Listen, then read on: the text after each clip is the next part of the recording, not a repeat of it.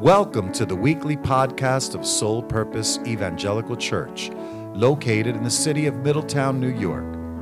Today's message will be brought to you by missionary Frank Leonetti. Each week, we stream our live recorded services to encourage, build up, and edify our listening audience. Our aim is to share with you the uncompromised and infallible Word of the living God. Our prayer is that today's message will draw you closer in your relationship with Jesus Christ. And now, here is our guest speaker, missionary Frank Leonetti, with today's word. In reverence, we're going to stand to read God's word. Find the place where it's verse 6.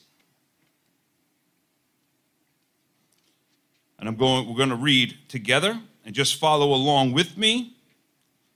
Then I'm going to pray and you may be seated. Job chapter 40, verse 6.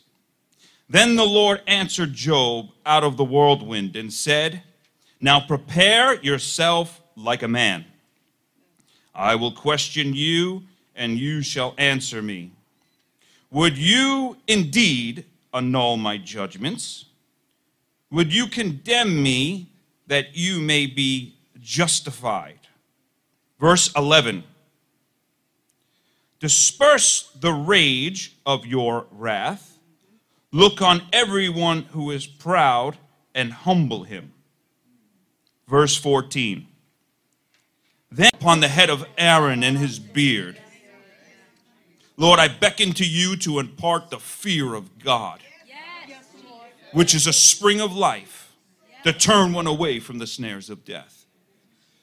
Oh, Lord, we need that fear, Lord, to come into us. And when we read about standing before God in the hot seat, to brace ourselves like a man and God questions, we are humbled. And Lord, I just want to pray, Father, that this fear that you would impart to us today would be a spring of life. Lord, we're going to speak about how your anger brings life today. And I want to pray that it would turn each one away from the snares of death. For the devil has more traps than ever. But you are able to keep us, Lord, from stumbling and present us blameless before the presence of your glory with exceeding joy. Blameless. Keep us from falling and stumbling. And Lord, I pray for that fear of God. So Lord, you fill the bride with the wisdom of the Lord. Let them be a sponge. Let the seed go deep, bear 100-fold. And change, Lord, perspectives and understanding as we look at the person of Jesus Christ in all his glory. Let there be a new awe that would come into them. Where as soon as they would get alone, they would hit the pavement and prostrate and say, God, who is like you? There is no one. Thank you, Lord Jesus Christ. Glory to the Lord. Glory to Jesus. Glory to your name. Now, Lord, open up your word to our hearts and our hearts to your word. In Jesus' name, amen.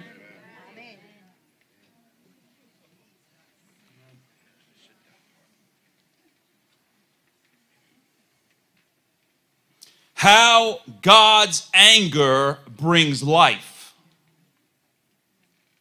Today's title is How God's Anger Brings Life. When you speak about God's anger, it can be broken up into two buckets. There is corrective anger and consuming anger. There is corrective wrath and consuming wrath. God corrects in his anger. He corrects in his wrath. Isaiah talks about Assyria as being the rod of God's wrath. And he was going to strike Israel so that the remnant would repent and be revived. Jeremiah, talking about Babylon, said that they were the rod of his wrath. Ezekiel calls him the rod of fury. It is the rod of correction. But then there is consuming wrath. The wrath of God abides on unbelievers.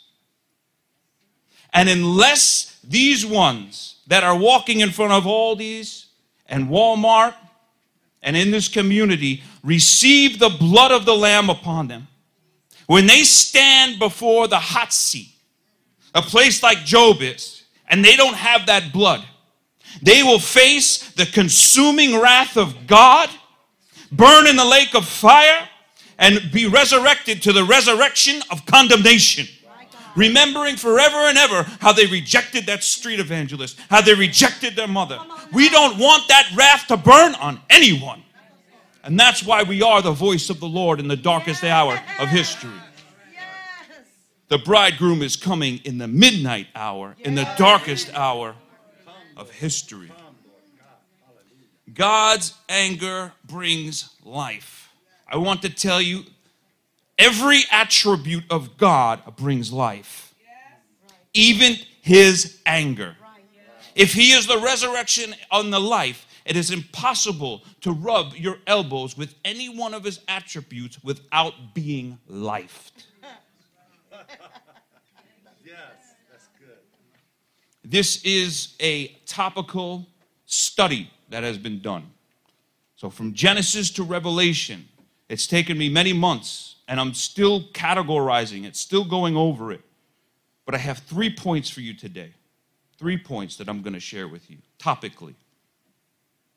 Our first point is God's anger is distributed. It's dispersed to humble the proud. God's anger is dispersed to humble the proud.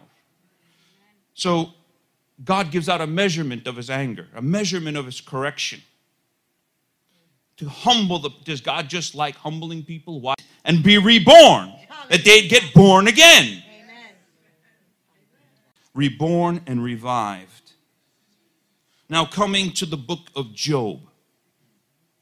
Integrity is a theme in the book of Job. So Job loses everything. Children, his prosperity, even his health in this book. And his wife comes to him and says, why don't you just curse God and die? You see, the devil wanted Job's integrity. But also, Job wanted Job's integrity. And now that day, that theology was, if you're a good person, you will prosper. If you're a wicked person, you will not prosper. So now Job's friends are saying, you're not prospering because you're wicked. And then Job begins to come and say, that's not right. And he starts saying things in such a manner that when God is questioning him in the hot seat saying, brace yourself like a man. I will question you and you will answer me. He says, are you going to condemn me so you could be righteous and justified? The devil wanted his integrity. Job wanted his integrity, but God wanted his integrity. And he got it. At the end of this discourse, Job says, I abhorred myself. I repent in dust and ashes. I hate myself. I repent in dust and ashes. He had a problem with self-righteousness. And this, why don't you disperse the rage of your wrath to humble every proud person on the earth? God, can you make them humble themselves so they repent? So they're reborn and revived? Can you do that, Job? He says, if you can do that, then I, the Lord Jesus, who sit on the throne, will confess to you that your own right hand can save you.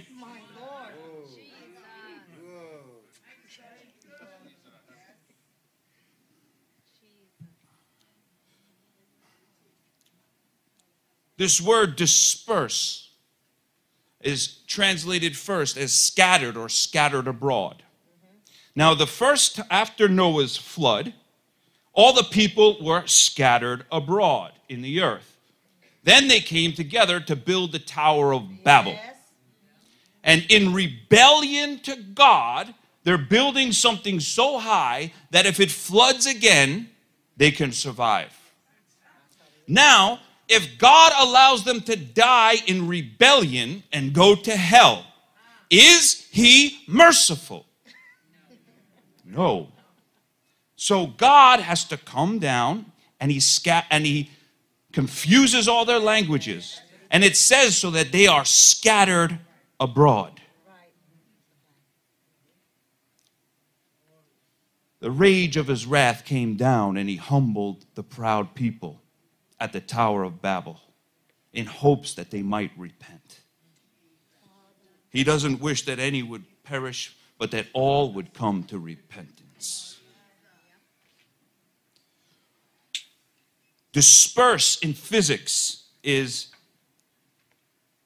divided light in different wavelengths. So there's a 30-watt bulb, one wavelength. 60, 90, if you go to Yankee Stadium, flood lamp. Right? So that's different ways, different measures. God inherit the kingdom of God. If you are unrepentant of your outburst of wrath and you say, no, God, I'm going to continue, you will not enter those pearly gates. But anything that is not allowed in heaven is not allowed in God.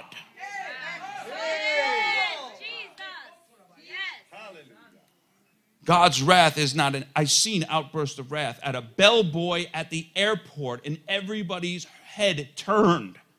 God is not like that. It says in Isaiah, there is no fury in me.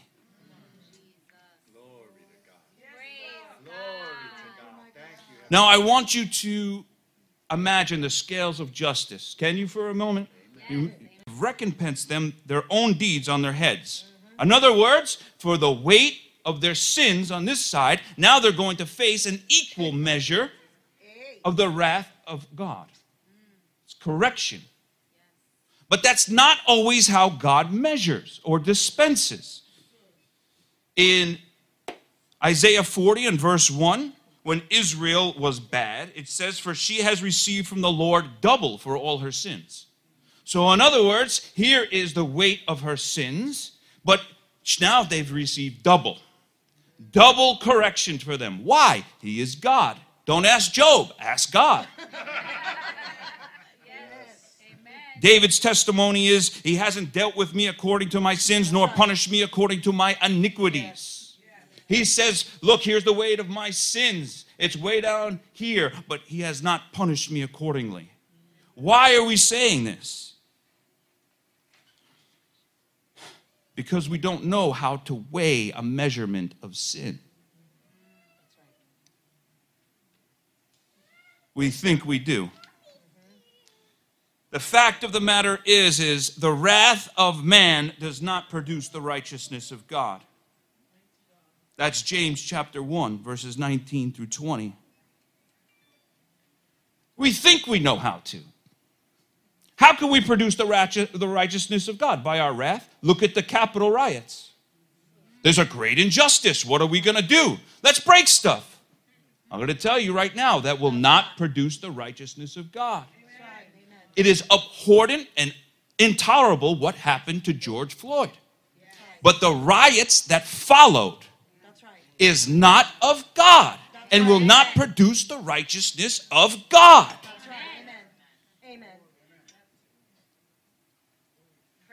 What will? The wrath of God will produce the righteousness of God. Where did it happen? On the cross. Beloved, we are saved for two reasons, not just one. One is the blood of Jesus Christ. We are saved because of that. But the second reason is because the wrath of God came upon Jesus. Jesus was judged so we could be justified. Now, Let's take a look at the measurement of what happened, had to come upon Jesus. The only way to get through these days is to look at the crucified Christ. When Saul came to power and they were going to fight, the people didn't really want to fight until he chopped up an oxen. There'll be a new heavens and a new earth. He's going to roll everything up like a scroll, and we'll have a new heavens and earth. Sin's curse not only came upon the earth, but it came upon the 21 sextillion stars. 21 plus 21 zeros. He knows them all by name. The sin's curse came upon black matter, upon the atmosphere of the earth, upon every tree and shrub which is groaning for the manifestations of the sons of God. It came on every teeming thing of the deep. That's right. It came on everything that is created. Even my perverse thoughts that are inside it, nobody can see. Come on. Yes. Yes. How do you measure sin's curse on a star? Stars are all dying. I don't think they did before the fall. How do you measure sin on black matter, the atmosphere on a tree? How do you measure the thoughts and the inclination of people's hearts that are only evil continually? For all of mankind. How do you do that? What metric do you use? Do you use inches? Do you use yards? Gallons? Job thinks he knows how I can produce the righteousness of God. Maybe somebody thinks they know how to do that in their house. They say, I'll get even. Go there, minister. You lash me once, I'll lash you. Me and my wife, we fool around. There's a guy named Lamech. He said, oh, somebody injured me, so then I came back and I killed him. You whip me one time or 7 times, I'll whip you 7 times. How do you weigh a sin? The fact of the matter is we are told not to retaliate in such a manner. The Word of God says that, beloved, do not avenge yourself, but rather give place to wrath. Vengeance is mine. I will repay, saith the Lord. Do you deserve the mercy of God? My God, why? People, you say they don't deserve it? Give them the mercy that you don't deserve, that you got from God.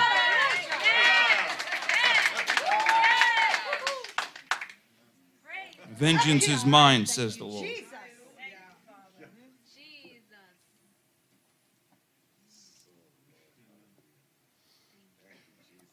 I'm going to keep to the topic, and I'm not going to go off. Speak, Holy Spirit. I'm going to be teaching next week online via Bombay, and I'm going to be giving each topic for an hour. I'm teaching for about 6 days, 10 days. That's how, so I have to stay on topic here. But there is so much about this, and I promise you, if you will give your ear to such a topic as this, you'll understand your God. So I have to stay on. All right, our second point. God is angry at those who block his life. God is angry at those who block his life. I have a daughter. Her name is Ariel. She's probably sitting at my wife's lap right now at home watching her papa. Can you block God? Can you?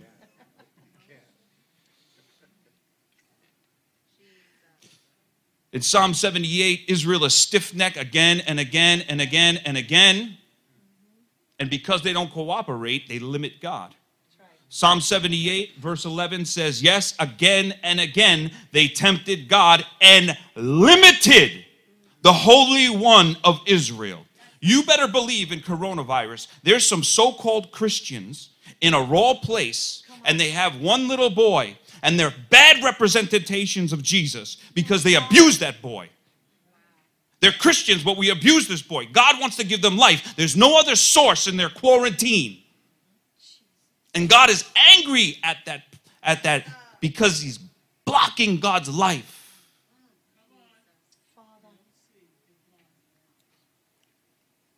Let me paraphrase Mark chapter 3. Accuse you. And Jesus says to these men, these Pharisees, is it lawful on the Sabbath to do good or evil, to save life or to kill? And they were silent. They held their peace. So Jesus looked at them and he was angry, but he was grieved at the hardness of their hearts.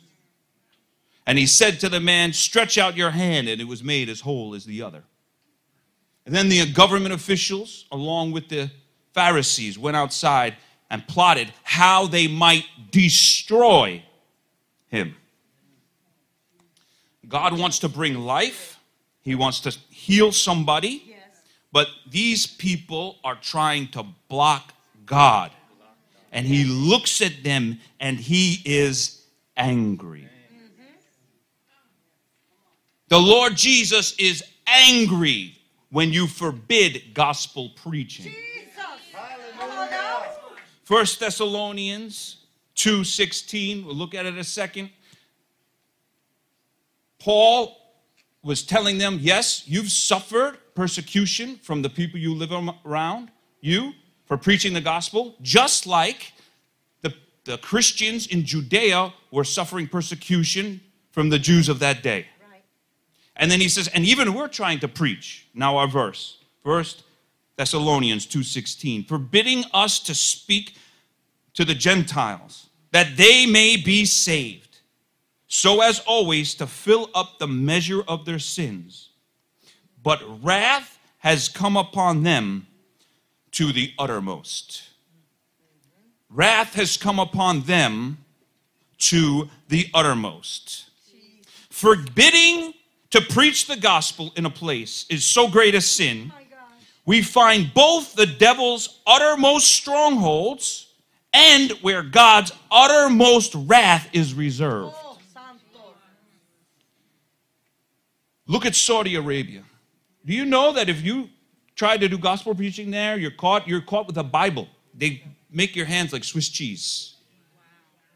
Okay, same thing, India, these places, North Korea, right? But what about upstate New York in a small town? When I'm witnessing and this woman tells me, if you're going to talk about Jesus, you need to leave or I'm going to come upon them to the uttermost. And we need to be filled with compassion for such souls. This is also where the uttermost strongholds of Satan are. When people reject that gospel, that man needs more prayer than anything. Thank God this church is praying for the persecuted people and for the people that are persecuting.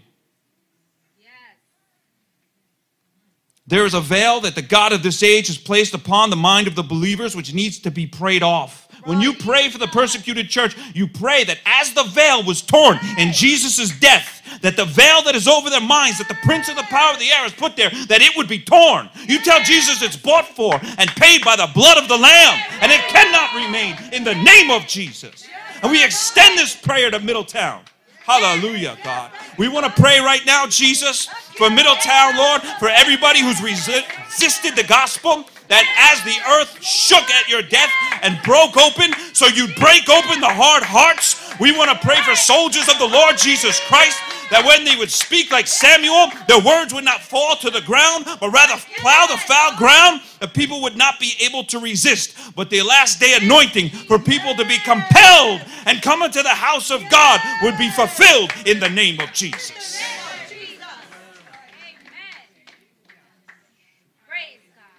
Glory to God.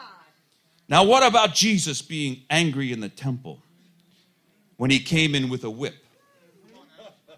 Why was he so mad? Why was Jesus angry? Come on. He gave you this authority. He says, destroy this body, and 3 days from now, I'll raise it. Destroy this temple, and 3 days we'll raise it. But they didn't know he was talking about the body. Why was Jesus mad? Why is Jesus like this in a different way? He's angry. Why? Because these people were supposed to represent God. They were the face of God. The Israelites had to have a car, you got to walk, you got your wife, you got your kids, and you sell your sacrifice there, your lamb, for $20. Then you get to the temple and they say, okay, man, I'm ready to pay. And they're supposed to give you a lamb for $20, maybe $22, but then they charge you $120. That's what they were doing. They were escorting the people. They were thieves. And this place was the only place that the Gentiles can come, the outer court. It's the only place that they were allowed to come. So now imagine the only contact that you have as an unbeliever is a prosperity teacher who's trying to rob you. Come on. Perspective here. Right? Yes.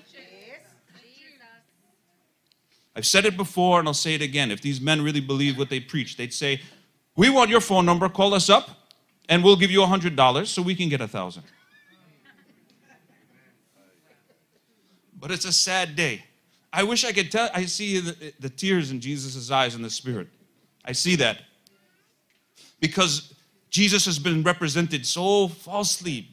See that so-called believer that has that young boy in coronavirus in the wilderness, secluded. They're supposed to give the life of God, and they're not. That's a bad representation of Jesus. Yes. And now this kid for the rest of his life? Why do you think so many kids, they get molested by priests or whatever? They hate God? Come on now. These people block his life. Beloved, be very careful not to block the life of God. Yes. Be a good representative. Hallelujah.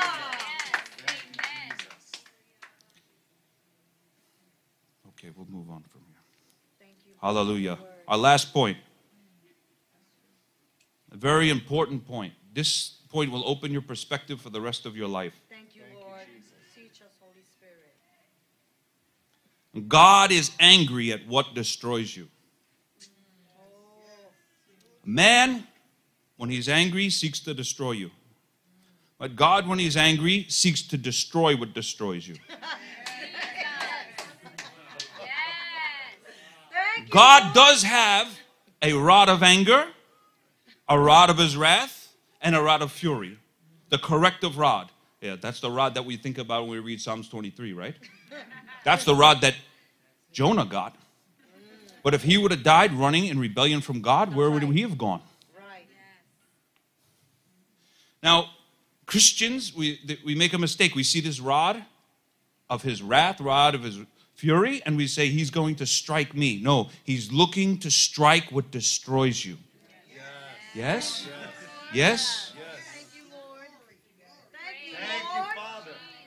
In heaven, oh God. Jesus looked at those men when they didn't want him to heal the man with the withered hand. He looked at them and he was angry, but he was grieved with the hardness of their hearts.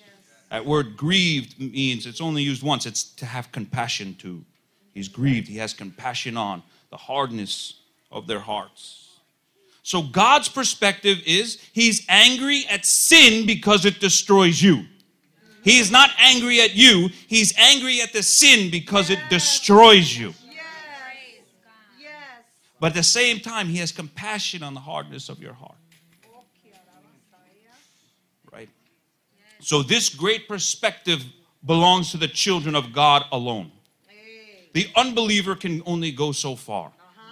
So, in other words, if an unbelieving mother has an alcoholic son and he's getting drunk all the time and then he gets violent, then she and the children of God alone. They can separate the two as the word of God separates the soul and spirit's joint and marrow. And they can see on one side, I'm angry at this violence because it's destroying him. I'm angry at the sin because it's destroying them. But at the same time, having compassion on the hardness of their heart. Thank you, Lord. And I beckon to you, if you know somebody who's in some sin, please see things this way. Wisen up and see things how Jesus does. Yes. Amen. Hallelujah. Amen? Yes. Because we know that if these people continue in that sin, what happens is it hardens their heart and hardens their heart and hardens their heart. That's right. And if they don't repent, well, Paul wrote about that in accordance to the hardness and the impudence of their heart, that is unrepentance. according to the hardness and the unrepentance of their heart, they are storing up wrath for the day of wrath. That's the word. That's what that sin is doing. It's sending you to hell. God have mercy. Lord, we don't want that for you. You see what Jesus is actually after is those that he corrected me. Thank you, Lord. I was a liar. I had eyes full of adultery. Come on. The Lord, he got me like Jonah. Thank God that he did, because if I didn't and I died in my rebellion, That's right. where would I be? But I want to tell you, like that young man did, don't depend on yourself, depend on the power of God.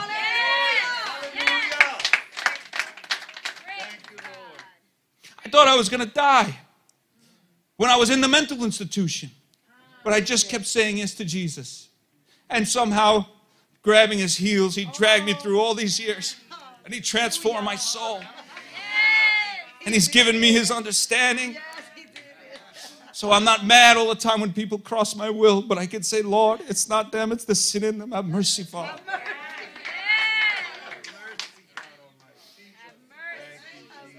my Lord.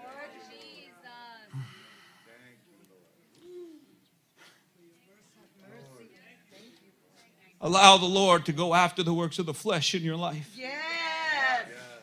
He's not aiming at you to destroy you if you come under his correction. He's aiming at the thing that destroys you. He's aiming at the thing that if you practice you a little deeper.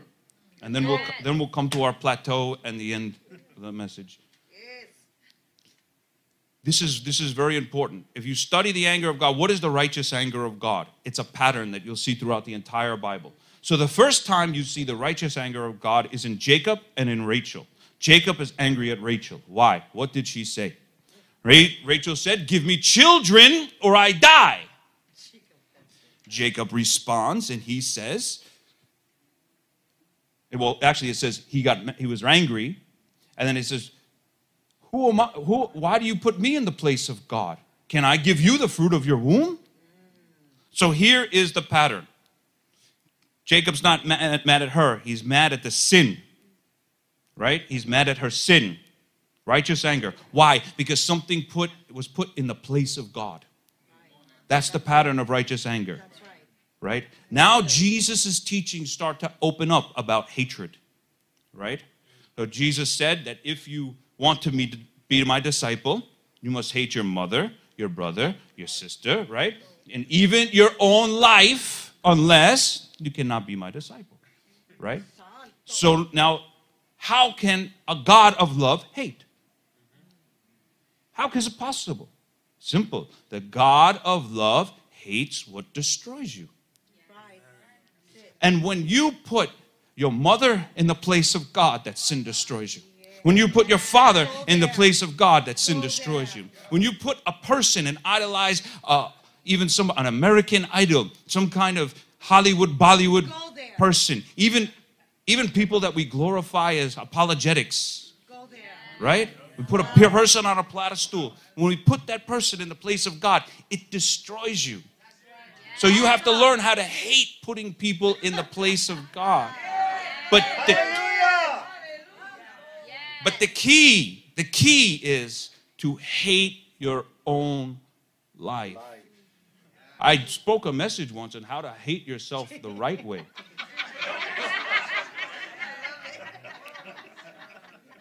Come on, minister. That's not what you hear in therapy. I've been to therapy. Christian, they all failed. But where they failed, Jesus prevailed. You need to learn how to hate your self-centered sin. You need to learn how to hate putting yourself in the place of God. That's right. You could be as righteous as Job. But if you want to be a disciple like Job, you have to learn how to say, Lord, I abhorred my own life also. Lord, I hate my own life also. I repent in dust and ashes. He condemned God to justify himself. I was thinking how many times people do that on the street. How many people just say God is not right. They try to find some darkness in him when there's no darkness at all so they can live their own way. Right. Amen. But how many of us do it unintentionally like Job? I'm not more righteous than Job. Oh, Jesus. You have to hate those 17 works of the flesh. You have to learn how to hate the things that That's come in the right. place of God. Even I'm going through some of those things. It's painful, but the Lord is merciful. And He's changing me. And the Lord has been so kind. My wife tells me, you know, Frank, you're getting sweeter. Lord, you're answering my prayers. Okay, so you have to understand this. To hate yourself the right way is to hate the things that come in the place of God. Because they destroy you. When Jesus sees you doing that, He's not mad at you. He hates that sin that destroys you, right? So He's not mad at you. He doesn't hate you, but He hates that thing. The God of love hates that thing that's destroying you. Hallelujah. God is stretching our understanding this morning. That's right. Amen. Okay. Here is Oh, Father, I the home stretch here. Here's the home stretch. It's the thing that puts you in the place of God. The thing that you put in the place of God, right, is what blocks God's life. Right? That's what blocks God's life. Okay, so I'm going to give you two examples why it's so important. We're going to look underneath the hood of the car, in the heart. How does God see things? So when you look at Jesus, right, His perspective, say, Job, we have to get this self-righteousness out of him. Why? Because self-righteousness blocks God's compassion. Okay? Self-righteousness blocks God's compassion. Okay, so for instance, in this passage with the withered hand, see, this man had a withered hand. I'm sorry, no, that's not right.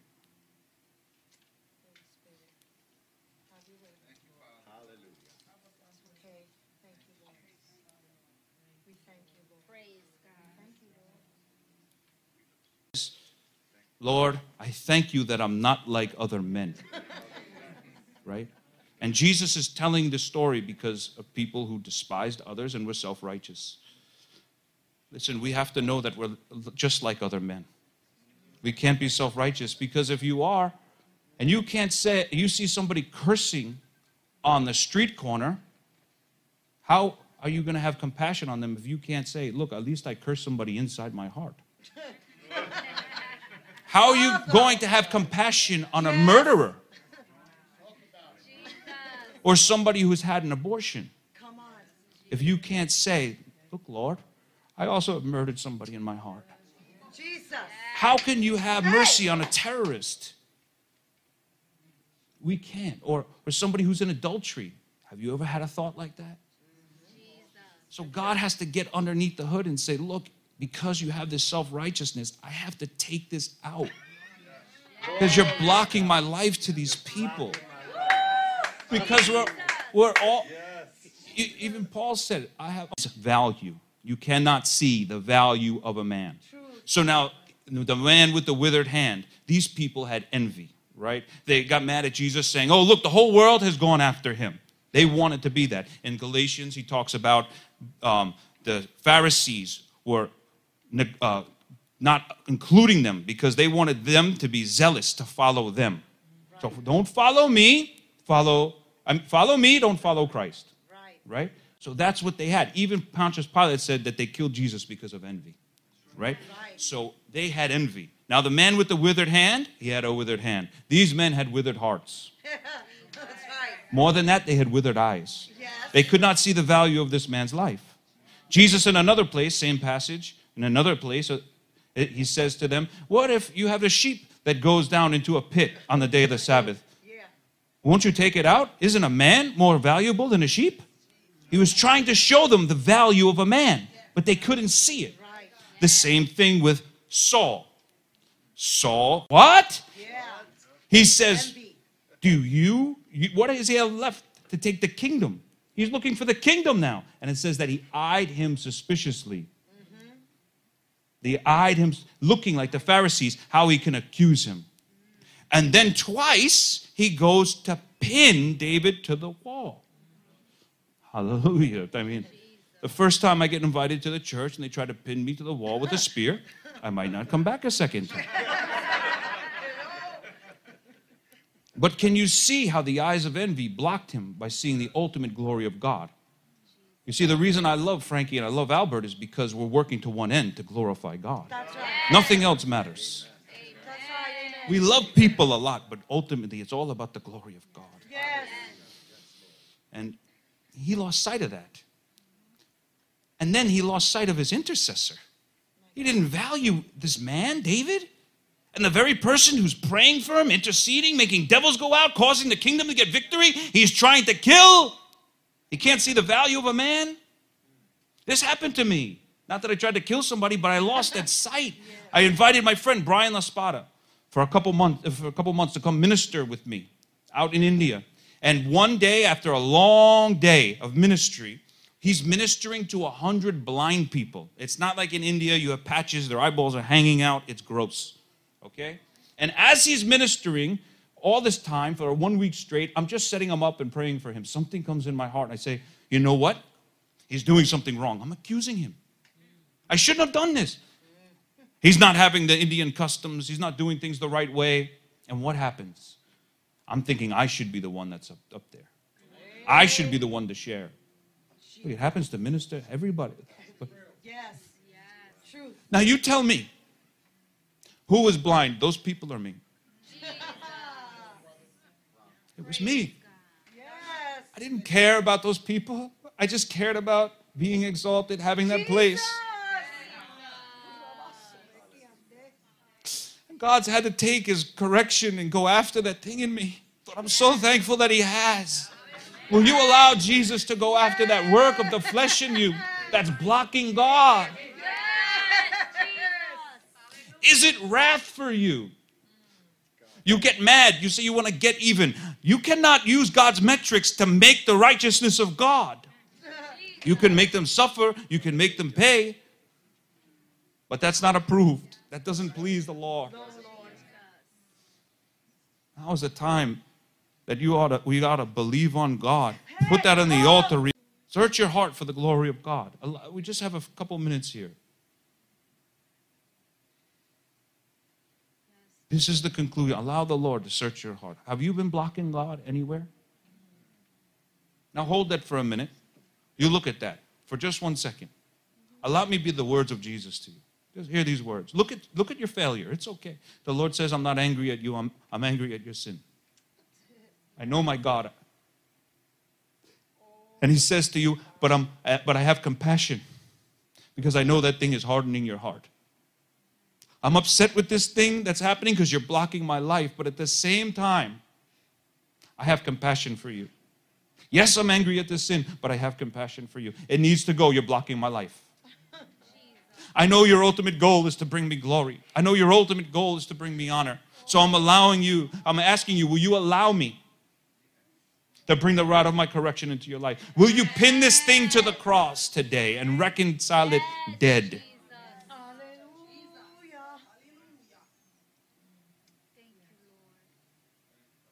And the last word of instruction is, who is coming against you?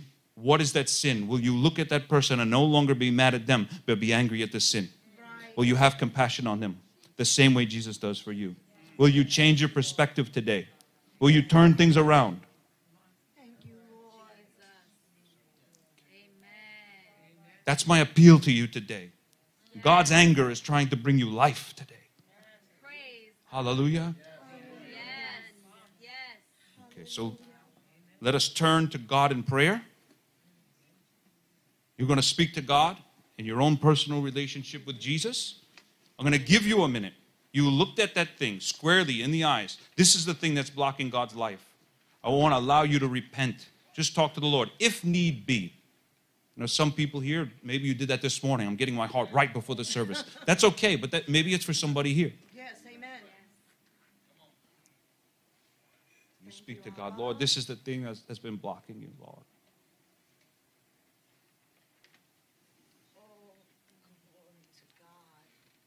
Lord, your partner, he's going to labor with you step by step. Some of you, he takes it away, one shot. He did that for me with so many things. But other people, it's a process. That's okay. Today you're committing to that process. Very good. Very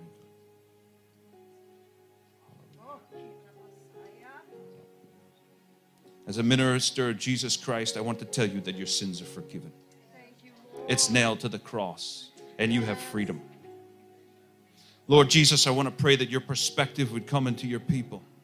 That from this point on, my Lord, just as the word of God divides soul and spirit, so they would be able to also. And I want to pray, Father, that you would give them your vision. Thank you. Lord, I do want to pray for this beloved church, Lord, as they receive the seed, that they would continue to receive seeds from heaven. I pray for great influx and increase, Lord, for Soul Purpose Church, oh God. I want to pray, Lord, that all the tools that they are given, that they would use, and that you would empower them by the resurrection. And Lord, that their words, when they speak, Lord, oh, they would not be silent, but they would speak. I pray, God, that you would make more of them witnesses like the testimony we heard today. I was speaking before some people in school. Then some more people came and some more people gathered. Lord, I pray, Lord, that would be a uniform testimony here. That, Lord, because Jesus is high and lifted up through the teachings, Lord, of the cross, Lord, that Jesus would be high and lifted up in their lives and men would be drawn to them. Lord, they would be attracted to them like sinners were attracted to you in the gospel. Asking, Lord, like on the day of Pentecost, what is it that to do that I must do to be saved? Thank you, Lord. Thank you, Jesus. Hallelujah. Lord, impregnate this church with your Holy Spirit. Lord God. And Lord, we want to pray, Lord, for Frankie, Lord, and Albert. And I remind you all that in the presence of God, you said you would pray for your pastors. I remind you that. You practice that every day this week. You tell them, Pastor, sister, I've been praying for you. Amen. Lord, we want to pray for them, Lord Jesus. That, Lord, as they are taking on hell on earth itself, going through all kinds of things, some they cannot even speak about, Lord. That, Lord, that you would make them have a broad path, that their feet would not slip. That you would give them wisdom, Lord Jesus Christ. Lord, that they'd be like the tribe of Issachar that understood the times and seasons of what Israel ought to do. I pray that you put a word in them that is fitly spoken like apples of gold and settings of silver. They know the time. They'd have the on-time word, my Lord. And that, Lord Jesus, they would never hold the pride of life, but it would have continual oceans of grace, for you give grace to the humble. Just like they sang, so let it be in their lives. And I pray that you would broaden their fishing net, oh Jesus, and the harvest that is ripe would continue to be before their eyes. Hallelujah. And Lord, a very personal prayer. I've been at the altar many times pleading with God, Lord, don't let the fire go out. Don't let the fire go out. We sang it today. So Lord, let's all stretch your hands towards your pastor and let's agree this. In the name of the Lord Jesus Christ, we want to pray that the fire would never go out. That it would burn hotter and hotter, Lord Jesus, as they face the enemy. Lord, and even Nebuchadnezzar made that fire hotter and hotter because the people would not bend and bow. We want to pray, Lord Jesus Christ, as they would not bend and bow to this world, oh God, the fire in them would grow hotter and hotter and hotter, Lord Jesus Christ. Lord, let them be a magnet, Lord, for the people that need to be saved in this last hour. Thank you, Lord Jesus Christ. We give you all the glory for this wonderful time that we've had with you. We give you all the glory and honor and praise. Thank you, Lord, in Jesus' precious name.